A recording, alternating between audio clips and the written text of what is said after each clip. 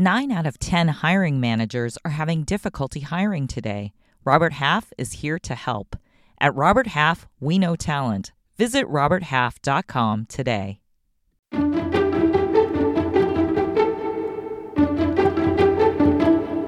Hey, it's Veronica Dagher, the host of the Wall Street Journal's Secrets of Wealthy Women, the podcast where women share how they tackle career, money, and the world. Today, we're speaking with Toni Ko. She's the founder of NYX Cosmetics. Toni came to the U.S. as a 13-year-old from Korea, and she got started in business almost immediately. It inspired her to launch her own brand, NYX Cosmetics. She was just 26 years old at the time, and her first investor was her mom. That paid off. 15 years later, Toni sold NYX to L'Oreal for a reported $500 million. It sounds like the American dream, but there have been some personal challenges along the way, and especially after she got that big payout. And she's here to tell us about all of it. Toni, you moved to the U.S. from Korea when you were 13. What was that like? Oh, it was very difficult. I was excited, actually, in Korea. I was 13 years old, and when my parents told me that we were moving to U.S., all I thought was, oh my God, I'm going to get to eat as many bananas as I can. And there's houses with swimming pools and, Disneyland. That's what I thought. But I was put in 7th grade. I did not know how to speak English. And just being dropped off at school and trying to have to learn without knowing the language was really difficult for me. How did you cope with that? Well, they have a program called ESL, English as Second Language, for kids like me, you children of the immigrants. And, it's 4 hours a day of complete English immersion program. So I did 3 years of that. I heard you described your father's way of parenting as Spartan style. What does that mean? Oh, my God. Only the strongest survive. Was his parenting skill. I mean, this was mostly in Korea, so it was acceptable, but it's borderline child abuse if it was now in USA. But different times in different cultures and different places, different things are accepted. So back in Korea, in the 80s, it was completely accepted to get spanking and things like that. But my father was excessive. He used to feed us coffee in elementary school, so to make us stay up to study. Oh, wow. Yeah. And we had this mountain we used to call it Mount Everest.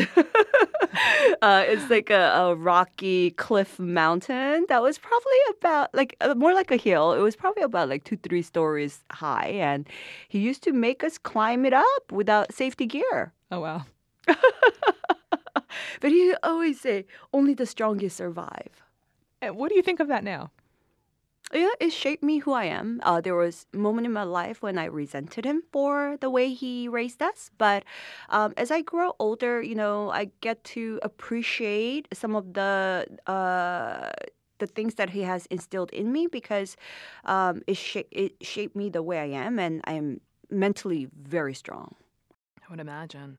So you didn't start out in makeup. You started out in your parents' business, which I believe was a perfume and cosmetics. So, as being the immigrants, what you do is you start a small business. When you look at a lot of the small businesses started by immigrants, right? So my mom had this opportunity to buy this small little tiny store selling perfumes and cosmetics. And she invested all of her savings and we bought this tiny little store. And I used to go work at the store every after school, every weekends, every vacation. And my mom, and we were retailing designer fragrances and cosmetics. And it was brands like Jordache and La Femme and Jordana. These are the old brands. Yeah. And my mom turned out to be an amazing businesswoman. And that little store was such a huge success that we ended up expanding the store and we were operating multiple locations. Then we folded everything and we started a wholesale distribution business. So now we were the wholesaler distributor selling to the retailers. So that's kind of how I learned how to do business, from being that hands-on experience at a retail store and then at a distributor, like wholesale business where I was managing accounts. So I really got to see, and me being the consumer myself, right? I really got to see the whole scope of a business. What's the biggest business lesson she taught you? My mom has taught me diligence. Work hard, number one. I mean, it's very cliche, but really, nothing beats hard work. Nothing beats hard work. And, that only good deal is when everybody wins. You, your vendors, your customers, everybody. I always tell my vendors, like, I don't actually bargain like crazy with my vendors as well. I don't try to negotiate them down to nothing because I want them to be profitable. They have to be profitable to stay afloat, to run products for me, right? And then I want to be fair at a price point where I am profitable myself, and I want to give enough discounts to my customer where they're profitable too. So all three parts has to be profitable for the business for the wheel to turn. So you worked with your parents until you were in your mid-20s. Yes. You decided to leave then. How come? Yeah, it was ridiculous. I was 25 years old, living at home. My mom never paid me. She was, you have roof over your head and clothes on your back and food in your belly. Like, what do you need? I was on an allowance. I was 25 years old. I was on an allowance. And my friends were now like out of school. They're getting jobs. And I'm like, wait, they make money. I don't. Like, there's something wrong with this. And so I decided that wasn't just that. Like, my mom is the matriarch of the family, and I was coming to an age where I was having my own ideas of how we should run the family business, and we were clashing, we were butting heads every day, and we're fighting so much. And I left the family business when I was about 25, and I was actually gonna just get a job, but I just like I'm just not the 9 to 5 person, and I knew that I'm very stubborn. I don't I would probably be a horrible employee if I was one. And then I saw like this like gap in the market. I saw niche. Expensive products were really good, but they were super expensive. I couldn't afford it. Most of my friends cannot afford it. But then the cheapies that you bought at drugstores were like really horrible. And I just thought like, hey, you know what? Like, I had learned enough in the beauty industry, and I know what I want myself. I know what my friends want. I could launch a brand, and I decided to put it into action. What did your mom tell you about the risks of entrepreneurship? She wrote me a check, and for how much? $250,000. Nice. Yeah, she's a very smart woman. I've paid her so much interest on that money, and then now I'm her 401k. She's a very smart woman. So she hands me the check, and she's ballsy. My mom, that woman has guts. She says to me, she goes, you know what? Don't worry about failing. Do whatever you want to do. It's better to have that experience when you're in your 20s than later on in your life. Do whatever you want to do. Wow. That was it. Coming up, Toni explains how she built NYX into $1 million cosmetics company and why selling it wasn't the dream she thought it would be. Robert Half research indicates 9 out of 10 hiring managers are having difficulty hiring.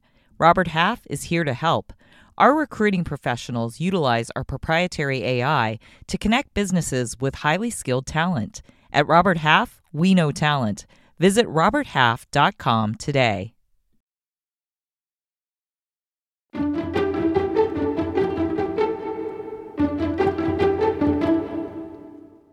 So you started your company with that $250,000 check from your mom.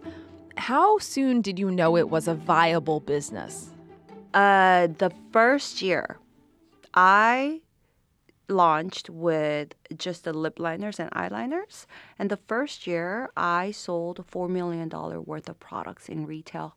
So because I was only wholesaling, I sold my net sale revenue was $2 million, which translates to $4 million in retail. Okay, so you made $2 million in revenue in your first year.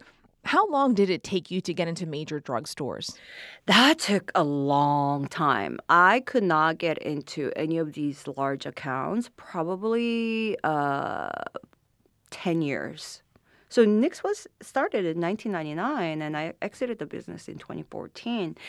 I had the company for 15 years. It's not an overnight sensation. I mean, there's a lot of work that went in, right? So initially, I was just selling to boutiques, mom and pop stores, boutiques. And then I got to a certain point where I really needed to get into the large fours, like the CVS, Walgreens, Rite Aid, Walmart, or Ulta. But I just couldn't find my way in because no one really wants to take a chance on a brand that is not in any of the large retail stores because you don't have that kind of a data to present, right? So I needed to, that's when I actually brought in my investors because I realized one day that this is a hard, like a wall that I couldn't climb over myself. And I needed to partner with somebody who had the right connections. And so the investor came in, and then what did they introduce you to? To the right sales reps, which I see. is super important. Okay. Yeah. Did you get Ulta or one of the big names, and then that helped you get other big names? The very first big account that I went into was Ulta. And then the next really sensational moment was getting into Target. What did that feel like? Oh my God.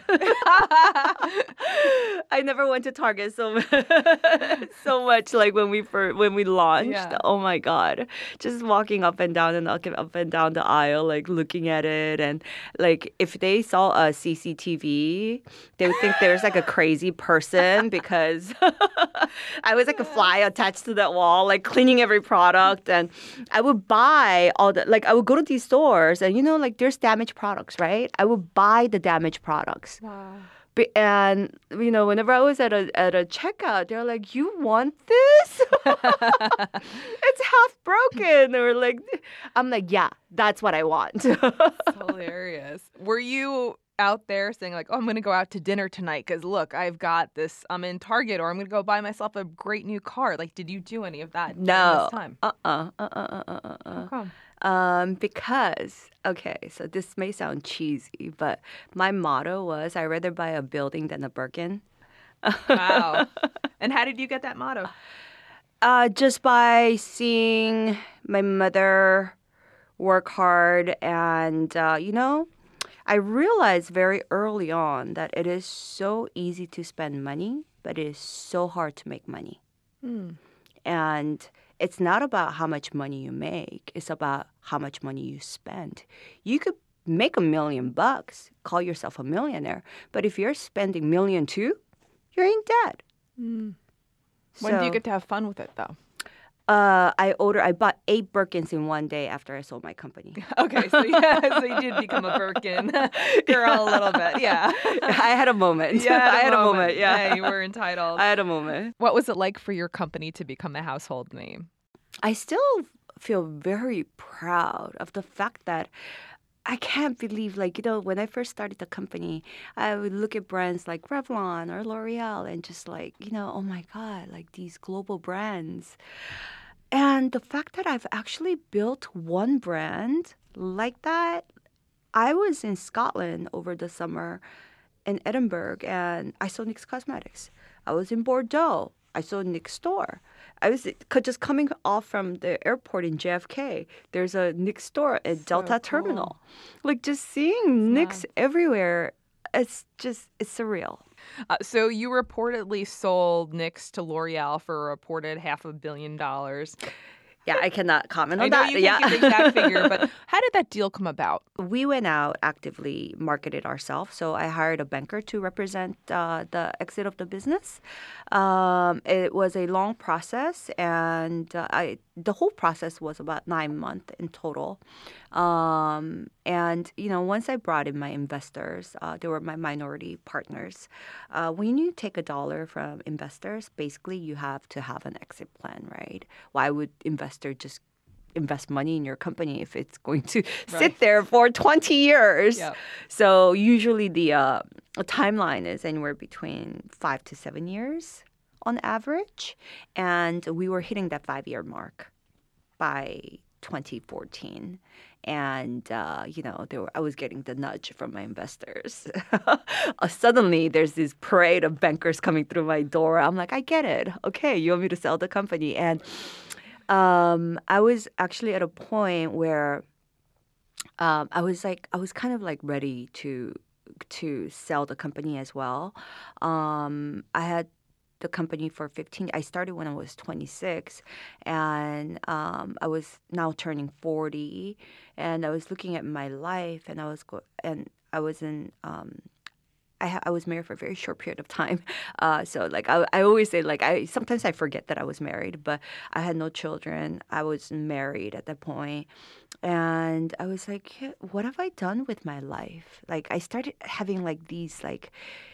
Maybe it was my midlife crisis, and then this is when everybody started to talk about work-life balance, and I was like, I have zero balance. I live out of my suitcase. I have no life. I have a dog. I can't even take care of my dog well enough. I have to bring in a live-in nanny for my dog because I was so absent all the time. And I looked at my life. I'm like, what have I accomplished?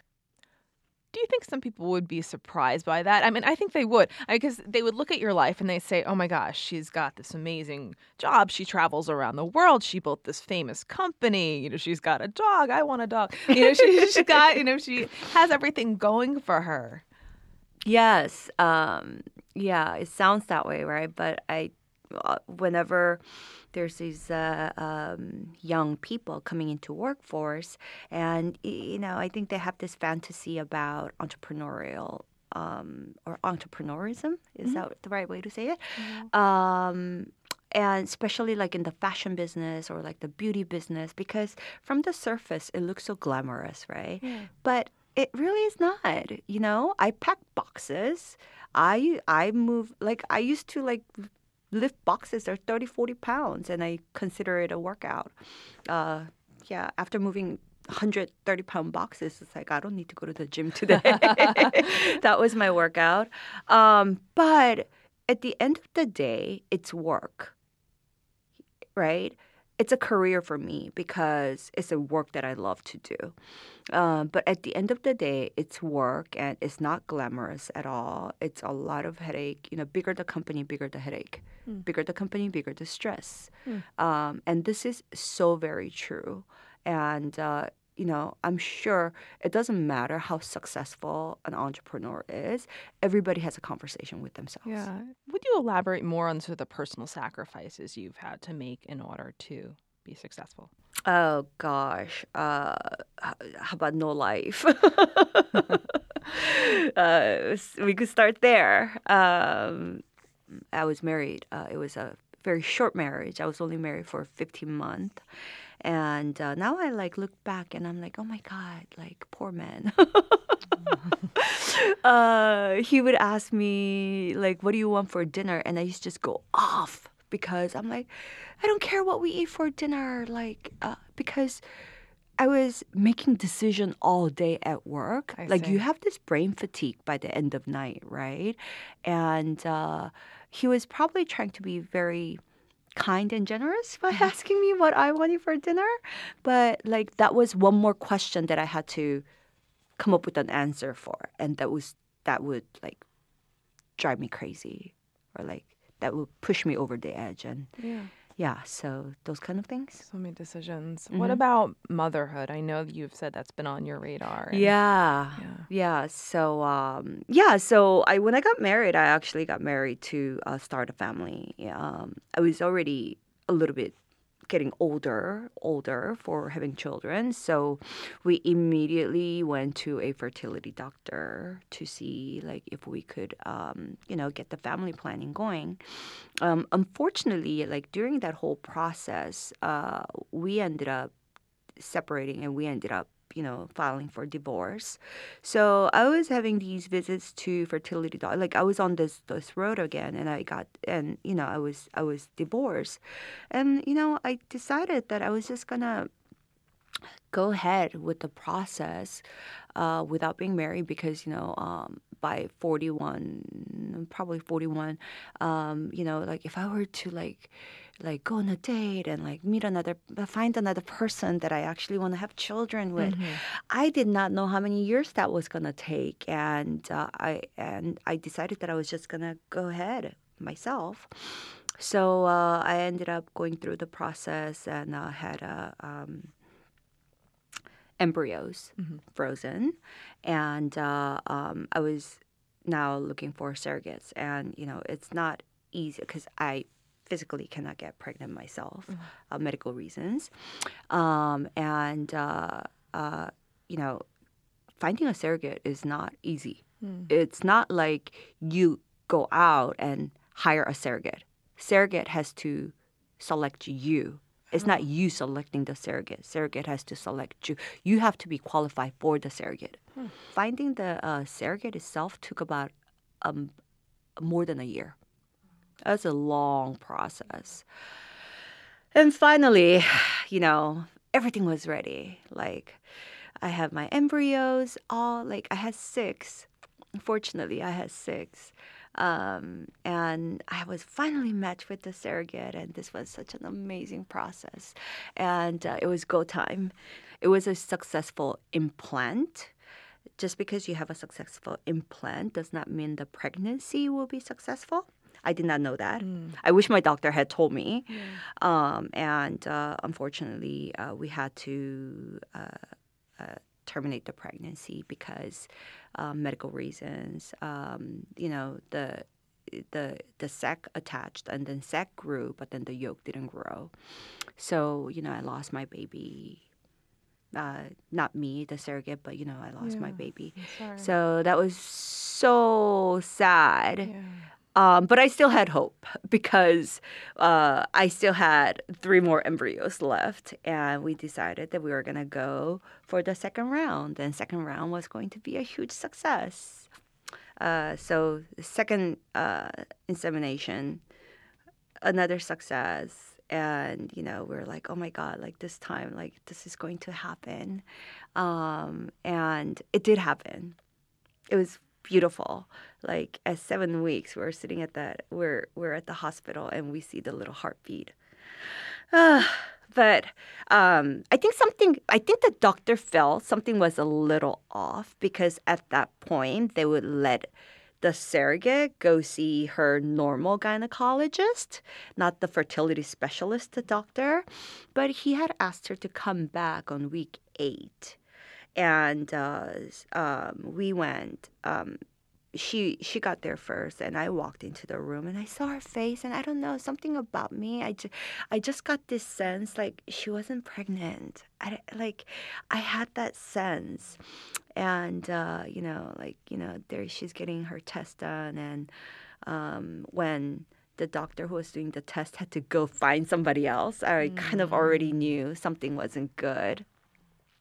And then, the main doctor walked in, and like as soon as I saw her face, I'm like, oh, this is not a good news. And yeah, so we lost a heartbeat in 8 weeks. And at this point, I'm like, oh my God, like we have no more eggs or no more embryo. Like this is it. Like I would never be a mother to my biological children.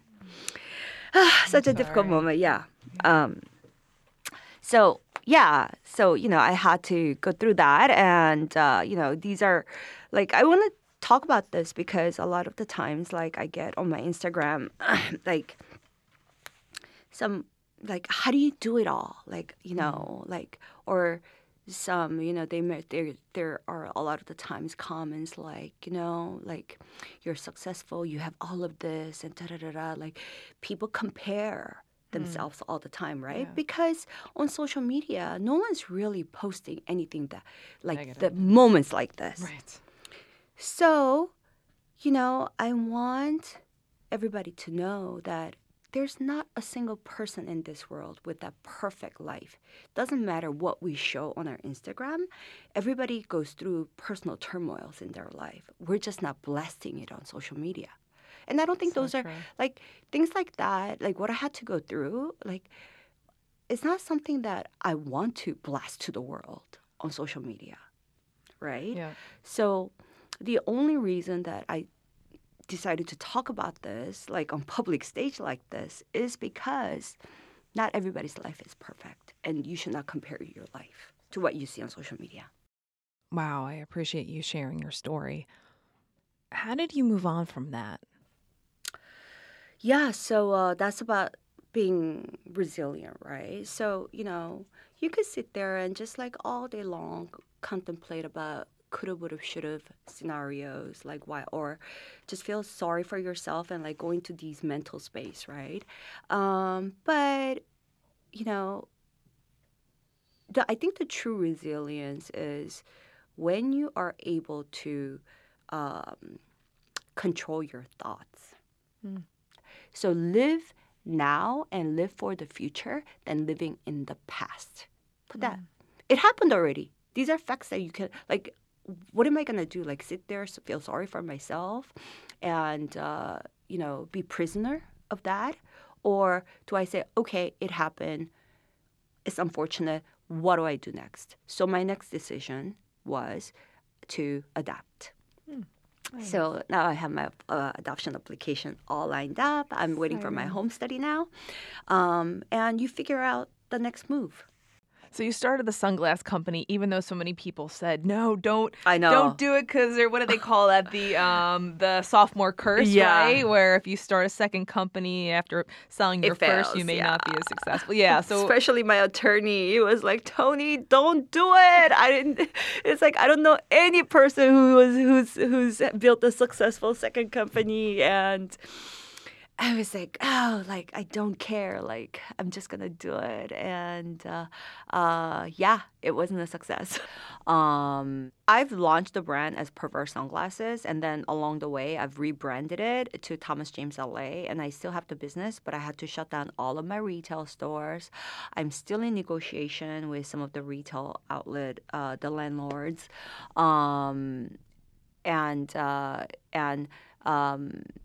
I'm only focusing on e-com right now, but I'm not putting any more marketing time or dollars into this business. I'm just letting it grow organically and see where it goes. But right now, my focus is my third company, which is Bespoke Beauty Brands. Tell us about that. Yeah, so Bespoke Beauty Brands, the easiest way to explain it is that it's a beauty incubator. I partner with influencers, celebrities, or entrepreneurs, and we build a brand together on an equity deal. The ups and downs of entrepreneurship, huge success and then struggle and then hopefully big success again. How do you deal with that ego-wise? I would think that can be difficult. I am so humbled from the failure of my second company that I have zero ego left in me. Gotcha. And that was the biggest plus that I got from the second business. And it's about making lemon. They say make lemonade out of lemon, but you know what? Let's make some limoncello. Make it better than lemonade. So financially, yes. Egotistically, yes, huge loss from the second brand. But you know what? It humbled me, which is the best thing for my third business.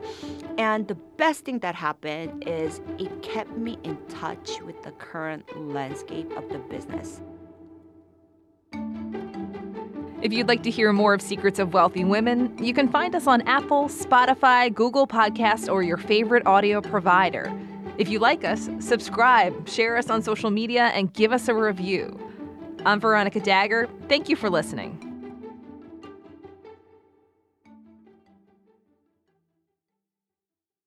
This message comes from Viking, committed to exploring the world in comfort. Journey through the heart of Europe on an elegant Viking longship with thoughtful service, destination-focused dining, and cultural enrichment on board and on shore. And every Viking voyage is all-inclusive, with no children and no casinos. Discover more at Viking.com.